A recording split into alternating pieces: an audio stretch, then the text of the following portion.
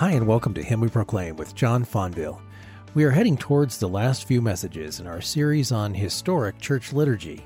We've been giving you the background of all the elements of a church service and how and why each of them point us to the gospel and give us assurance and encouragement for our faith. Today we're looking at the elements of bread and wine and the Lord's table, or as it's often called, the sacrament of communion. These important symbols go hand in hand with the preaching of the gospel, and they engage our senses to help confirm that the gospel we receive is genuinely for us. Let's learn more now. Here's John with the gift of communion, part 2. I want to briefly examine 5 directions with you that the Lord's Supper points us to look with the eyes of faith. So the first direction is we look back. In the words of institution, Jesus said this. He said, "This is my body which is for you. Do this in remembrance of me. This cup is the new covenant in my blood. Do this as often as you drink it in remembrance of me." And so in the words of institution, Christ commands all believers to eat of the broken bread and drink of the cup, listen, in remembrance of him.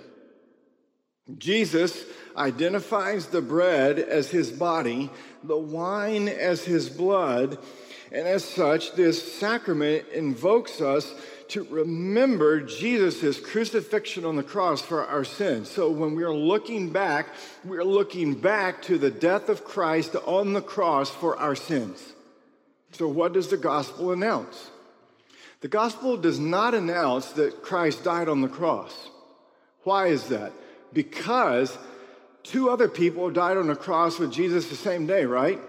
And hundreds of other people died on Roman crosses, right? The gospel doesn't announce that Jesus died on the cross. The gospel announces that Jesus died on the cross for our sins. No other person did that. So that's the first direction we look back. Secondly, the Lord's Supper directs the eyes of our faith to look in the present to the death of Christ on the cross for our sins. The Lord's Supper gives us a sense for the present saving work of Christ.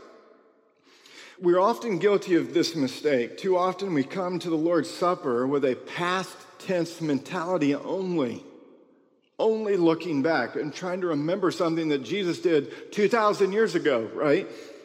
We observe communion as though the saving death of Jesus was back then. God was in Christ reconciling sinners to himself. God so loved that he gave his only begotten Son. But what is he up to now? Right? And so the Lord's Supper connects what Jesus did in the past with what he's doing now in the present. And so as we remember the Lord's death for us, we're not just simply looking back to what he did then, but the remembrance is to be cognizant. It is to be presently aware that Christ is present with all his saving benefits received through faith alone. This phrase, when Jesus says, "Do this in remembrance of me," it is recalling the crucified, risen, living Christ in such a way that he is really not physically, but spiritually present with us in fullness and saving power now. He is the living Christ. So if you're calling upon him to save you, he has to be present and he has to be living in order to save you, right? It's not like he lived a long time ago and died. He died, he rose again, and he has ascended where he is ever living to make intercession for his people. And so he is our advocate. He is saving us now. And the Lord's Supper gives to all of us a sense of the present saving power of God now, in the present. So how do we commune? How do we participate and have a present sense of Christ being with us? Well, the answer is faith. The answer is faith. Think about it like this. In the service of the word, in the preaching of the gospel, we are trusting that as we hear Christ proclaimed, we are by the Holy Spirit receiving Christ who's proclaimed to us, right? Faith comes from hearing, and hearing by the word of Christ. You received Christ when you heard him proclaimed to you. And you receive that through the Holy Spirit, through faith. Likewise, in the administration of Holy Communion, the Lord's Supper, we trust that as we see the signs of bread and wine, we are by the Holy Spirit receiving Christ, who is signified and sealed to us in that bread and wine. It works the same way. We receive Christ through seeing with faith. We receive Christ by hearing with faith. And so in the words of distribution, when you come forward to receive the bread and the wine, what is said to you? These are the gifts of God for the people of God. Take them in remembrance that Christ died for you, and feed on him in your hearts by faith with thanksgiving. And so the Lord's Supper and baptism is simply a different form of preaching, a different form of proclamation. The sacrament has the same office as the preaching of God's word. What is that? It is to proclaim Christ. And so in proclaiming Christ, the Lord's Supper gives us a sense for the present saving work of Christ now, and it directs us to look in the present for Christ's saving power now. Third, the Lord's Supper directs the eyes of our faith to look outward toward fellow believers with whom we commune.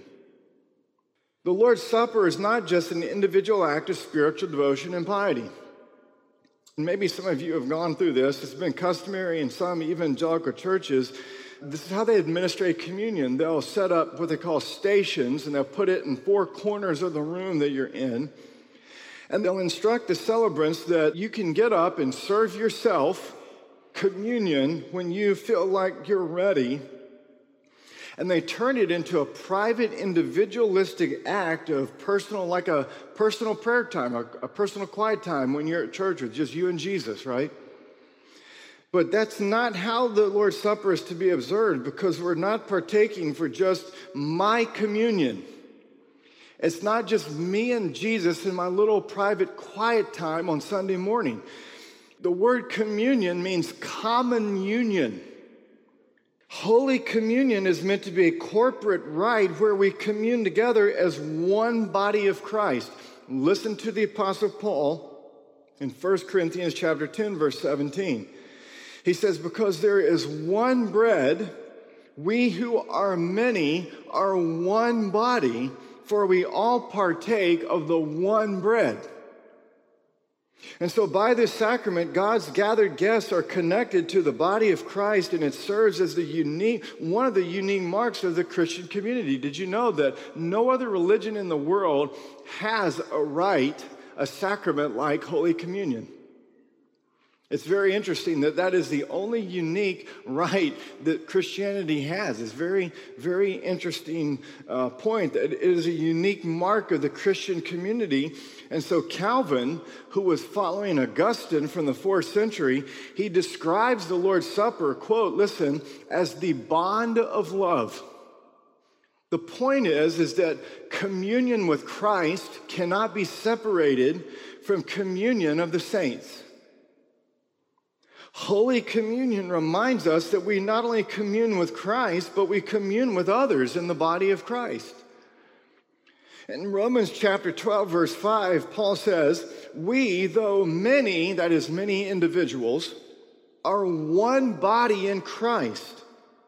And individually, we are members of one another. We belong to one another. We're not just individuals. We are one body in Christ. And so when we eat and drink together in the Lord's Supper, we're confessing that we're individually members of one another in the one body of Christ.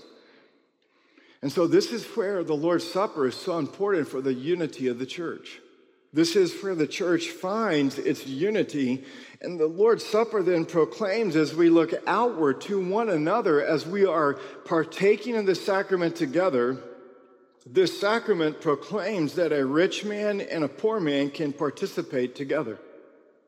It proclaims to us that young and old, male and female, all ethnicities, social and economic standings can participate together in one common union, one corporate communion, one fellowship, because this sacrament tells us as we look outward at each other, we are all united together in one body in Christ.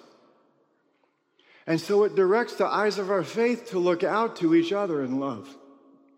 And so we have to be very careful that we maintain our relationships within the body of Christ, our relationships with our spouses, our relationships with our children, our relationships with fellow believers, and the relationship with the church leadership. And so this leads us to a fourth direction where we are to look. The Lord's Supper directs the eyes of our faith to look inward, to ensure that we commune with Christ and with the body of Christ in a worthy manner. In 1 Corinthians, you'll see that they didn't think that right relationships mattered when it came to partaking of the Lord's Supper. And so if you look at the book of 1 Corinthians, divisions plagued the Corinthian church. In 1 Corinthians chapter 11, verse 18, Paul says, when you come together as a church, he says, I hear that there are divisions among you. And so he says to them, so when you come together, it is not the Lord's Supper that you eat. Chapter 11, verse 20. You see, the Corinthians were lacking love for each other. They were being selfish and greedy. Some were coming to the love feast. Back then in the first century, they had love feasts so that it was a whole meal, corporate meal of the body of Christ in which they would also celebrate the Lord's Supper. We don't practice that anymore, but some of the people, Paul says, you're even coming together to the meal and you're getting drunk. You're being selfish and greedy and indifferent to the needs of fellow believers in the body. And so Paul in 1 Corinthians 11, verses 21 and 22, he condemns the Corinthians' self-centered disregard of others. He says, your coming together is not the Lord's Supper because you're neglecting the corporate aspect of what this supper is all about. You need to look inward, Corinthians, and examine your hearts. And that's why he says to them in 1 Corinthians 11:28, he says, let a person examine himself then, and so eat of the bread and drink of the cup. And so we have to remind ourselves that as we come to this meal, it is a dangerous thing to share communion together and yet live in strife and division with fellow believers, denying that we are one body and individually members of the body of Christ. That's why the Apostle Paul, because this is not a regular meal, listened with this sobering warning that he gives in 1 Corinthians chapter 11. Beginning verse 27, he says, whoever therefore eats the bread or drinks the cup of the Lord in an unworthy manner will be guilty concerning the body and blood of the Lord. For anyone who eats and drinks without discerning the body eats and drinks judgment on himself. That is why many of you are weak and ill, and some have died. And so Christ loves his church, and he loves his body, and he doesn't want it torn apart by division and strife. And so the Apostle Paul says, let a person examine himself. Take a look inward. Examine yourself so that you avoid partaking of this meal in an unworthy manner. In Romans chapter 12, verse 18, the Apostle Paul says, if possible, no, this is not always possible, but he says, if possible, so far as it depends on you, live peaceably with all men. If you've ever attended an Anglican church service, you will see that they observe the passing of the peace, right? They do it before they share in communion. Now, the first time I attended an Anglican church service, I sat there really puzzled because I was wondering, okay, they're going through the Lord's Supper liturgy, and all of a sudden they said, okay, everybody stop and get up and pass the peace and greet one another. And I'm sitting there going, why is everybody walking around saying good morning? Well, a little bit of study helped me. The passing of the peace was instituted in a practice in the church to make sure that at the Lord's Supper, all the believers in the church are at peace with one another before they come to receive the sacrament. And so you look at each other in the eye and you say to them, peace be with you, or the peace of the Lord, or whatever, however you want to communicate it. And if you can't look your brother or sister in the eye and say, peace be with you, then we might want to sit down and sort these things out before you come and partake of Holy Communion together. It's a way to look inward, to make sure everything is okay in your relationships in the body of Christ. Many times I confess that my wife and I have had to say peace to each other very quickly and repent as we come to the worship service. It's a very good practice. It's a good spiritual discipline. Let me make one comment before we finish about this inward looking. We need to understand that as we take that inward look, as Paul directs us to do, examine yourselves, we need to understand that we do not make ourselves worthy by our self-examination. Nothing we do in this life makes us worthy before God, right? Because we're not saved by our works. So how do we partake in a worthy manner? Well, to partake in a worthy manner does not mean that we receive this sacrament purged of all sin. Years ago, when I didn't understand the Lord's Supper, I would be sitting there thinking, okay, there's no way I can receive this today. So I would literally get up during the service, and after the preaching was over, I would hightail it out of church and get away. As far away as I could get, because I was thinking there's no way I'm going to survive this service at this point. But partaking in a worthy manner does not mean that we examine ourselves to the extent that we've purged ourselves of all our sins. Now I'm worthy to come and partake. You're actually at that point totally unworthy to partake, if that's how you're thinking. Such a belief of being purged of all sin and now I'm worthy to partake because I've examined my life and confessed everything I can think of. Such a belief would exclude all of us from coming to the Lord's table because none of us are free from sin ever, right? Listen to how John Calvin explains this. He says, if it is a question of our seeking worthiness by ourselves through our self-examination, we are undone. Only despair and deadly ruin remain to us.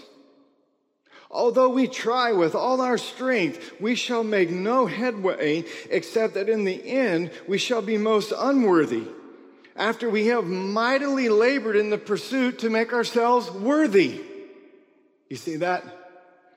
The harder he says you are trying to make yourself worthy, it is an empty pursuit that ends in despair and deadly ruin. It won't make you worthy. So stop trying to pursue to make yourself worthy, because you cannot do that. Calvin says, surely the devil could find no speedier means of destroying men than by so maddening them that they could not taste and savor this food which their most gracious Heavenly Father has willed to feed them. In other words, they don't think they can make themselves worthy. They've driven themselves mad to make themselves worthy. They know they're not. Therefore, they abstain from the sacrament. And Calvin says that is exactly what the devil wants you to do. Because he wants to keep you away from tasting and savoring the goodness and grace of your Heavenly Father who loves you. So he goes on to say, in order, therefore, not to rush headlong into such ruin, let us remember that this sacred feast, the Lord's Supper, is medicine for the sick. It is solace for sinners, and it is alms to the poor. Therefore, how do we make ourselves worthy? How do we partake in a worthy manner? This is the worthiness. The best and only kind we can bring to God is to offer our vileness and our unworthiness to Him so that His mercy may make us worthy of Him. He says we despair in ourselves so that we can be comforted in Him. We abase ourselves so that we might be lifted up by Him. We accuse ourselves so that we might be justified by Him. So how do we partake in a worthy manner? It's very simple. We sum it up like this. I'm not worthy to be at this table. I am a sinner. And Jesus says, welcome, come to my table. That's it. And so as we look inward at our souls, we're looking to see our sin and our need of Christ, and then we look forward outside of ourselves, which is the fifth direction we are to look. Having looked inward, we don't remain inward. Why? Because as we said last week, my problem is found inward. What is the Lord's Supper designed to do? Make me look out of myself to Christ, forward to Him as He's promised to come again. So here's the fifth direction. The Lord's Supper directs the eyes of our faith to look forward in anticipation of the return of Christ. That's the fifth direction. We look forward. In 1 Corinthians chapter 11, verse 26, the Apostle Paul says, "For as often as you eat this bread and drink the cup, you proclaim the Lord's death," listen, "until He comes." Every celebration of the Lord's Supper in the church is a miniature anticipation of the return of Christ. This sacrament is preaching to us the second coming of Christ. It is causing us, by the eyes of our faith, to look forward in anticipation of the consummation of God's kingdom, the hope of the gospel. In Luke chapter 22, verses 15 and 16, listen to what Jesus says to His disciples. He says, "I have earnestly desired to eat this Passover with you before I suffer." So the Lord's Supper is a fulfillment of Passover. He says, "I've earnestly desired to eat this Passover with you before I suffer. For I tell you, I will not eat it until it is fulfilled in the kingdom of God." This last Passover meal that Christ fulfills points forward to the great wedding feast, the marriage supper of the Lamb, literally when heaven comes to earth, the new heavens and the new earth. As the visible gospel, the Lord's Supper, Holy Communion, directs the eyes of our faith to the great hope of the gospel. This is Titus chapter 2. It directs us to be waiting for a blessed hope, the appearing of the glory of our great God and Savior, Jesus Christ. And so the sacrament points the eyes of my faith to look forward to the second return of Christ, which is the hope of the gospel. The Lord's Supper also points us forward to final judgment. The second coming of Christ, Paul says, is very good news for those who are in Christ, trusting Christ now, right? It's our blessed hope. We are looking forward to His return. We're looking forward to the resurrection, to the new heavens and the new earth, to being with Christ and one another in a world without sin, without chaos, without wars, without plagues, without all sorts of just bad stuff. No more bad news headlines. We're looking forward to a perfect, glorified world. The hope of the gospel, the kingdom of God, consummated in all of its glory. And so the return of Christ is good news for believers, but it is terrifying news and judgment for those who are not trusting Christ. And so our self-examination at the Lord's Supper is just simply a form of judgment that we are giving to ourselves, judging, am I looking to Christ right now by faith, trusting in Christ who has borne my condemnation and my sins on the cross for me now? Am I trusting Him now? And that's a healthy thing, because when Jesus comes again and ushers in the consummation of His kingdom, the Bible says every person, every knee will bow and submit to His rule and reign. And it will either be a submission and bowing to glory and good news, or it will be a submission and bowing to judgment forever. And so the next time when we observe the Lord's Supper, let us, with the eyes of faith, look back to the death of Christ on the cross. Let us look in the present at His saving work for us now. Let us look outward to fellow believers with whom we commune. Let us look inward to ensure that we are communing with Christ and His people in a worthy manner. and then let us look out of ourselves forward to the future, anticipating the consummation of the gospel and the return of Christ, which is really good news, the hope of the gospel. Amen.